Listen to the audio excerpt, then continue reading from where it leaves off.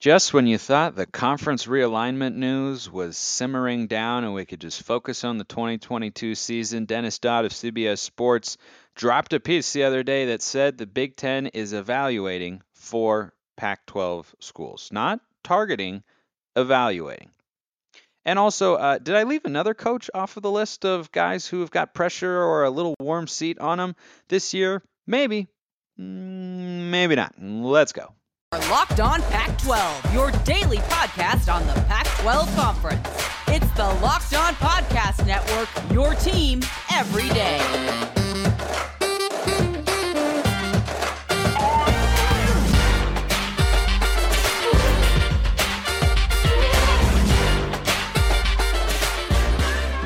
Welcome, everybody, to another episode of Locked On Pac-12. I'm your host, Spencer McLaughlin, D1 play-by-play broadcaster. Thank you for making this your first listen or your first view of the day. Part of the Locked On Podcast Network, your number one source to stay up to date with the Conference of Champions. Like, comment, subscribe wherever you're listening to or watching the show. I appreciate everybody out there who has done so already. Thank you, thank you, thank you. Today's episode is brought to you by BetOnline. BetOnline has you covered this season with more props, odds, and lines than ever before. BetOnline, where the game starts.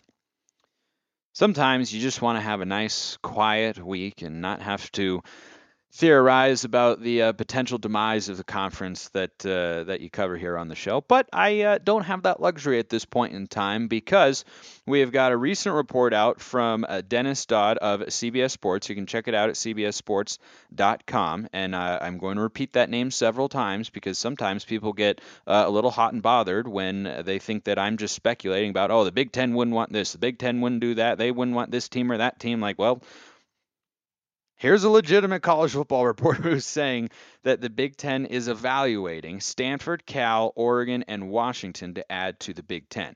The verbiage here is very important to pay attention to. They are evaluating those four schools. They are not targeting them.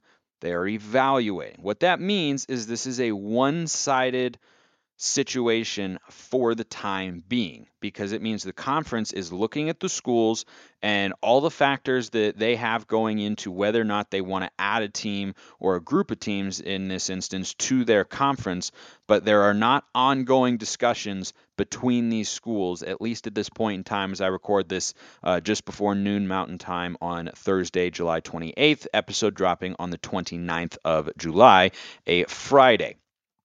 The season is ever closer, and I cannot wait, but got to discuss this sort of stuff. Kevin Warren, the Big Ten commissioner, who I think has been very smart throughout this entire process of realignment and speculation and such, has made it clear they're not targeting, but evaluating. He said, quote, "We're not in the market, but we're always looking for what makes sense with regards to expansion." He said, quote, "We will not expand just to expand," and used the word strategic when talking about the moves. Now, the other thing, I think those are very real perspectives from the Big Ten and how they're approaching these potential expansion moves. What I think is a little bit of commissioner speak that he also noted is that academics is the number one consideration. And all of these four schools, Oregon, Washington, Stanford, and Cal, are AAU schools, which is an academic alliance that colleges and universities are part of across the country. I don't think academics are driving the bus here, but they are clearly a factor because I don't know why else you would put Cal in that mix other than the fact that they're an academic power. But he said they're looking at things, with regards to their academic reputation, their athletic power, media markets, fan base, all that sort of stuff is playing into, and of course the unspoken one is money.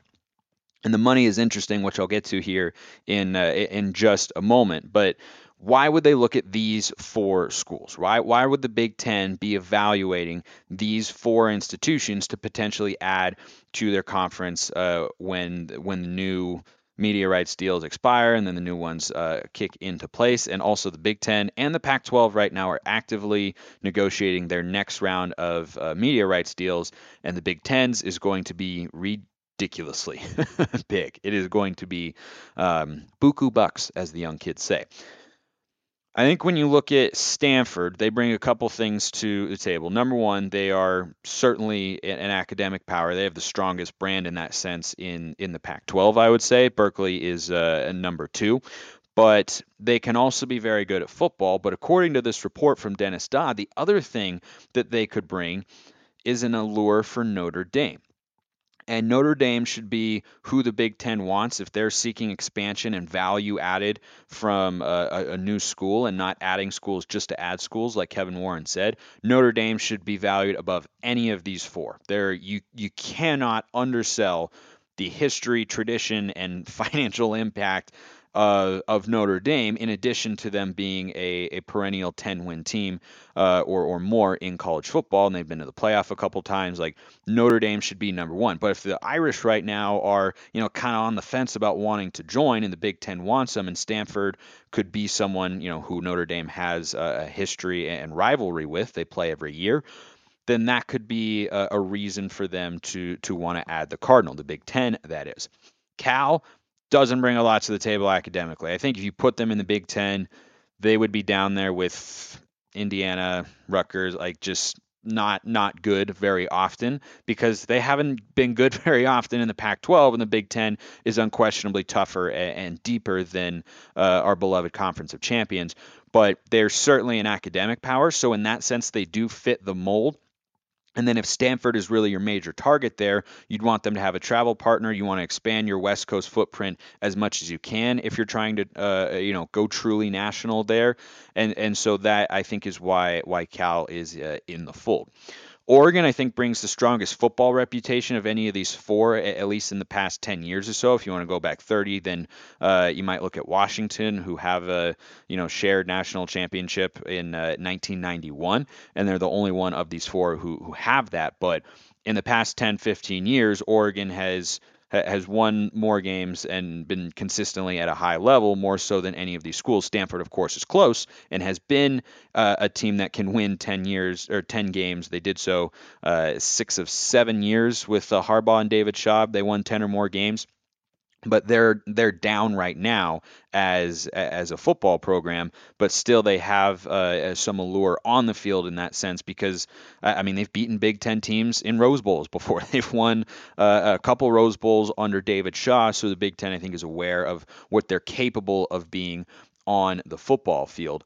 Washington, I think the number one thing they bring to the table, they are the most recent team who've gotten to the college football playoff, but they're also in a state of somewhat rebuilding as a team right now, and then they've got a new head coach who, we've been talking about here on the show, seems to have things moving in the right direction on the recruiting front. We'll see what happens once they actually take the field this fall, but they bring the Seattle media market, and you might have more overall people in the Bay Area, but I think one of the things that Kevin Warren said they're looking at when evaluating potential new member schools of the Big Ten is, what's your fan base like, and what's kind of the alumni and donor base like. And I think on the whole, Washington values football a little more than Stanford does. Not that the Cardinal don't care, but I think the fans are certainly more passionate and engaged up in Seattle. You've got a huge media market that you can try and tap into there to bring to the Big Ten. So I think that's what each of those four bring into the fold, and it makes sense that those would be the ones that that the Big Ten would go after in that sense. The financials of this are where it gets potentially tricky for both sides, which I'll talk about after I tell you about BetOnline, the fastest and easiest way to check in on all your betting needs. Find all your favorite sports and events at the number one online source for odds, lines, and games. Find reviews and news of every league, including Major League Baseball, the NFL, NBA, go Mariners, NHL, combat sports, esports, and even golf. BetOnline continues to be the top online resource for all your sports wagering information, from live in-game betting, scores, and podcasts. They have you covered. Head to BetOnline today or use your mobile device to learn more about the trends and action. BetOnline, where the game starts. The financials of this are where it gets kind of tricky, but also simplified at the same time. So let me explain. The Pac-12 reportedly, in their new media rights deal, are looking at payouts to their schools if it remains as the Pac-10, with everybody who's still, currently committed to the Conference of Champions at 21 to 30 million dollars. That is going to be way below what the Big Ten is going to be able to offer. Now, the other thing that is talked about in this piece from Dennis Dodd is that the Big Ten would negotiate this deal before they would think about adding these schools, and that on a per team basis, adding 4 of them is not going to add a value financially because each school does not bring enough to the table. And so the 4 Pac schools that would go to the Big Ten would have to probably be willing to take less than the other member institutions of the Big Ten receive as part of the revenue distribution that come from the media rights deal. Now, 2 thoughts on this. Number one, it's weird that Oregon, Washington, Stanford, I understand Cal, but that those 3 don't bring as much as Rutgers, Maryland, Indiana, or Illinois doesn't sound right to me, but I be honest, I don't have the data to back that up. I'm just saying those are not huge states with gigantic media markets, nor do they have rich football traditions, especially in the last 10, 15 years or so. But I don't think this would stop the Pac-12, right? It would be something that would catch their attention, and they would certainly advocate for getting as much as every other school. But then you might have issues with other teams in your conference saying like, well, we didn't want to add them, you want to add them, and they're going to bring down the amount that we're going to get in this new media rights deal, and we don't really like that. And so Kevin Warren would then probably have to go to the Pac-12 schools, or former, if this were to actually play itself out one day. He would have to go to them and say, you're going to have to take less, which sounds like it would maybe turn them away because that's, one of the reasons they would want to go to the Big Ten, in addition to the stability standpoint, right? None of these schools like being in limbo, right? Nobody likes not knowing what their conference is, what conference they're going to be a part of in the future. So I think that the stability would actually be stronger than the lesser amount of money, because less money in the Big Ten is still more money than what you would get in a new Pac-10, or even if they were to expand with Mountain West schools, a new Pac-12. So that's why the Pac-12 schools would, I'm sure they would lobby for it, but if they were ultimately told, no, you're going to have to just make do, at least for the time being, with taking less money, then I think they'd be okay with that, because there's still a lot more money in play here in the Big Ten than in the Pac-10 going forward. If those 4 were to get offers, I think they would all say yes, right? Remember, this is a one-sided deal. This is the Big Ten evaluating those 4, not making offers in discussions. These things are not actively being worked out. This is just what would be, talked about and discussed and speculated should the Big Ten decide to go forward with it. But the Big Ten still holds all the cards here. If they make an offer to any of those 4 schools, or all of them, they will all say yes in a heartbeat. There is no way. I cannot foresee any of them saying no. But the Big Ten doesn't have to do that, right? They have to consider, and that's what they're doing right now, weighing their options, whether or not the value added of Oregon, Washington, Stanford, and Cal is worth the, I guess, clout you would pick up as the first super conference, the geographical reach, and the new markets that you'd be tapping into, specifically Seattle and the Bay Area, since Oregon is in Eugene and not a huge media market there. In fact, a somewhat small one. But they also have the highest potential ceiling as a football program. They've won the most games of any of the 4 in the last 10 years or so, and they've got a couple conference championships too. But the Big Ten would have to weigh whether or not it's worth adding that to get that reputation, and whether that's worth it, and being the first conference to get 20 schools and having a national reach, and being potentially the strongest, deepest conference and such, with the fact that if you bring them in, your revenue payouts to each member institution would be a little bit lessened, because they don't actually bring in the value that would increase the payouts, or at least keep them the same. So all of that is still up in the air. Another thing that's worthy of note that was in this same article is that the Arizona Big 12 rumors have been pretty. They've been toasty, shall we say, heating up as such. They've been all over the place. However, I thought that if Arizona were to go to the Big 12 or be wanting to, that Arizona State would want to follow it. That's apparently not the case. So you could run into like a Florida State situation where one school's in one conference and one school is in another, even though they're in the same state. But right now, it's seemingly not a surefire deal that if Arizona, who's shown to be pretty interested in the Big 12, if they were to go, that Arizona State would definitely follow. But I think, and I'll close on this piece here, breaking it down with this. If you if you were to lose these four teams, you'd have six remaining, and I don't know how you convince them to stay. I mean, a Mountain West merger, I don't think that's enough. Those four leave. I think Arizona would bolt. I think Arizona State would start to look at it and think of it as a more enticing option. And I think you'd be looking at, maybe the Mountain West would dissolve into the Pac-12, and that's what you'd be dealing with on the West Coast. But I think you'd be really hard pressed to keep the remaining six intact, all of them at least. I think Oregon State, Washington State, and apparently maybe ASU would be willing to stick around, but the other ones, I think they would really, really start to consider leaving the pack, whatever that number would be, should this come to pass. But again, these are not ongoing conversations. Language is very, very important here. It's why I've been stressing it. The Big Ten is evaluating them, but they have not made any offers. They have not made phone calls from what we can see and what's been reported right now. And this is Thursday, July 28th. I'm recording this show. But the Big Ten is evaluating those four, and I think there's some logic to it there, but conditions would have to be met, and the Big Ten is looking at it, and we'll continue to monitor it here on the show.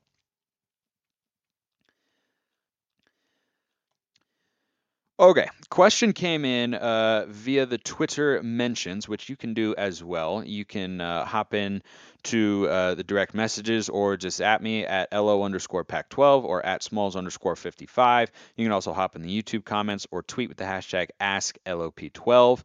And this one comes in from Chris Browning, a Colorado fan. He says, "Love the show." Thank you, Chris. "As a Colorado fan, doesn't Karl Dorrell have at least a warm seat? From a fan's perspective, I love him as a man, but he's lost a lot of players to the portal and hasn't been competitive. I like some of the assistant hires, so hoping they can at least put up a fight. The base is getting pretty restless." I don't blame you for being pretty restless because Colorado has just not won consistently in the Pac-12. There's no other way to see it. That's the objective fact. They've had two winning seasons. One of them, they got to the Pac-12 championship game, 10 wins. That was kind of the high point with Mike McIntyre. Then it fell back a little, and then they started really well, and then they had a 6-game losing streak, and then he was relieved of his duties as Colorado's head coach.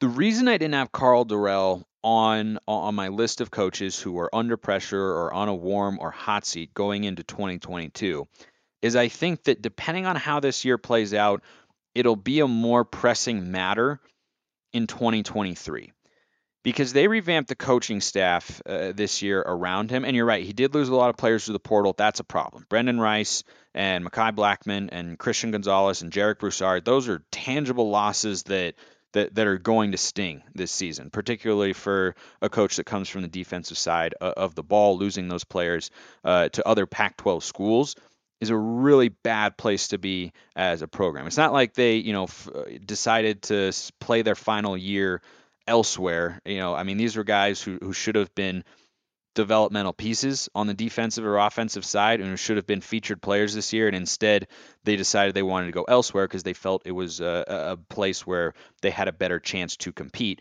for a conference championship and showcase their talents maybe for the next level. I think Gonzalez has got a really good shot to play a year at Oregon. Maybe two, but probably one, and then go to the NFL. But again, it's not good that you're losing good players to the transfer portal. I agree. The recruiting has been kind of what you would expect at Colorado. It's not a place where you're going to bring in big time recruits. You're not in a major metropolitan area that has a ton of talent. There's some good players in the state of Colorado, to be sure, but it's not, a Washington or a California, Arizona, Texas, Florida, these states that just have a litany of guys. I think Colorado is kind of a poor man's version of the state of Utah, which is that they have some decent players, but it's just not in abundance, and it's not enough to be able to, just go into your backyard and bring in players who are going to allow you to compete at a high level.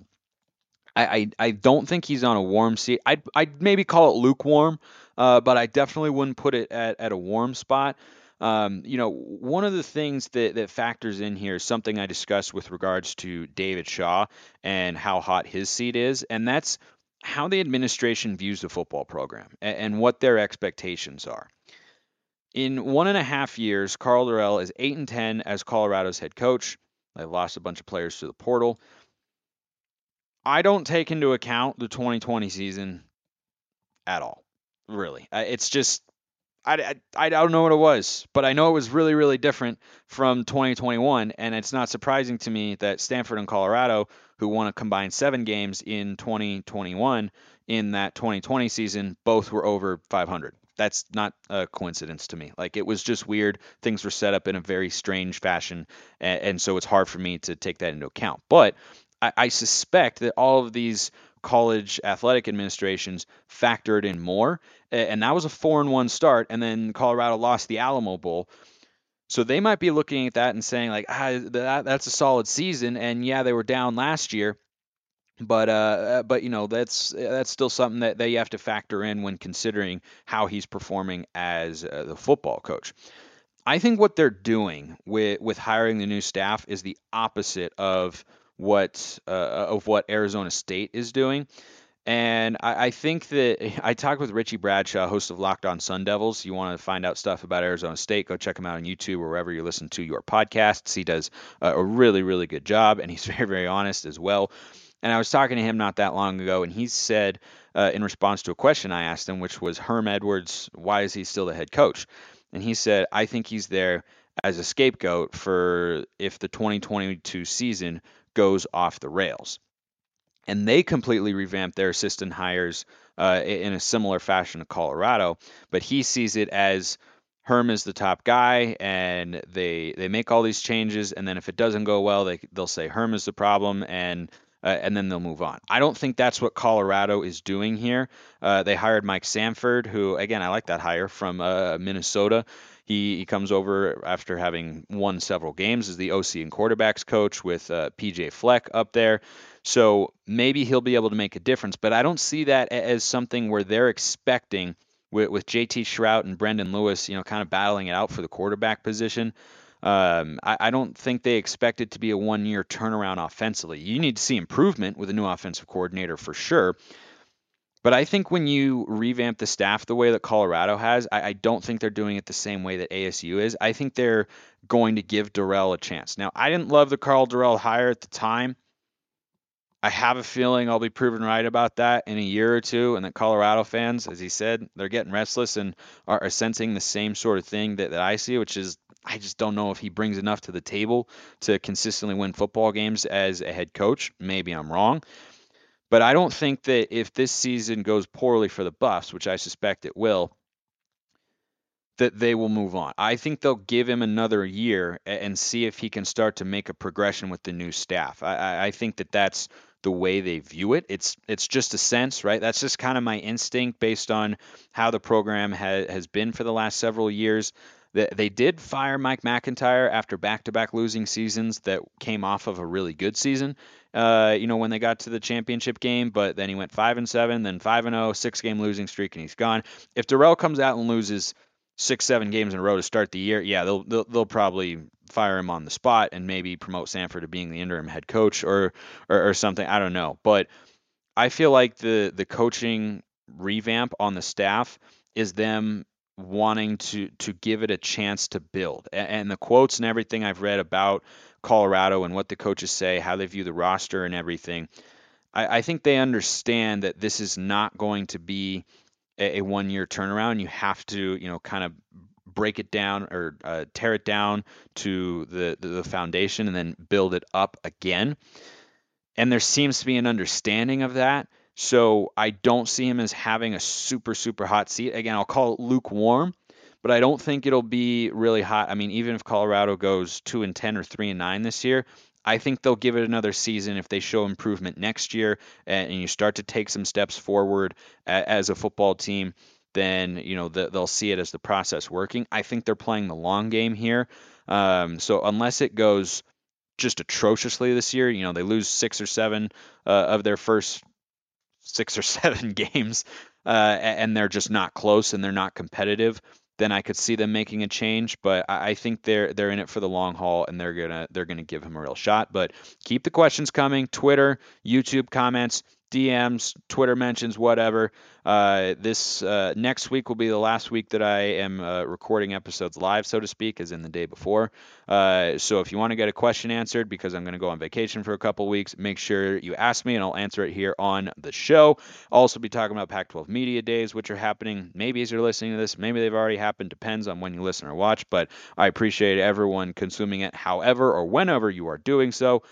I will see you next time, and have a wonderful rest of your day.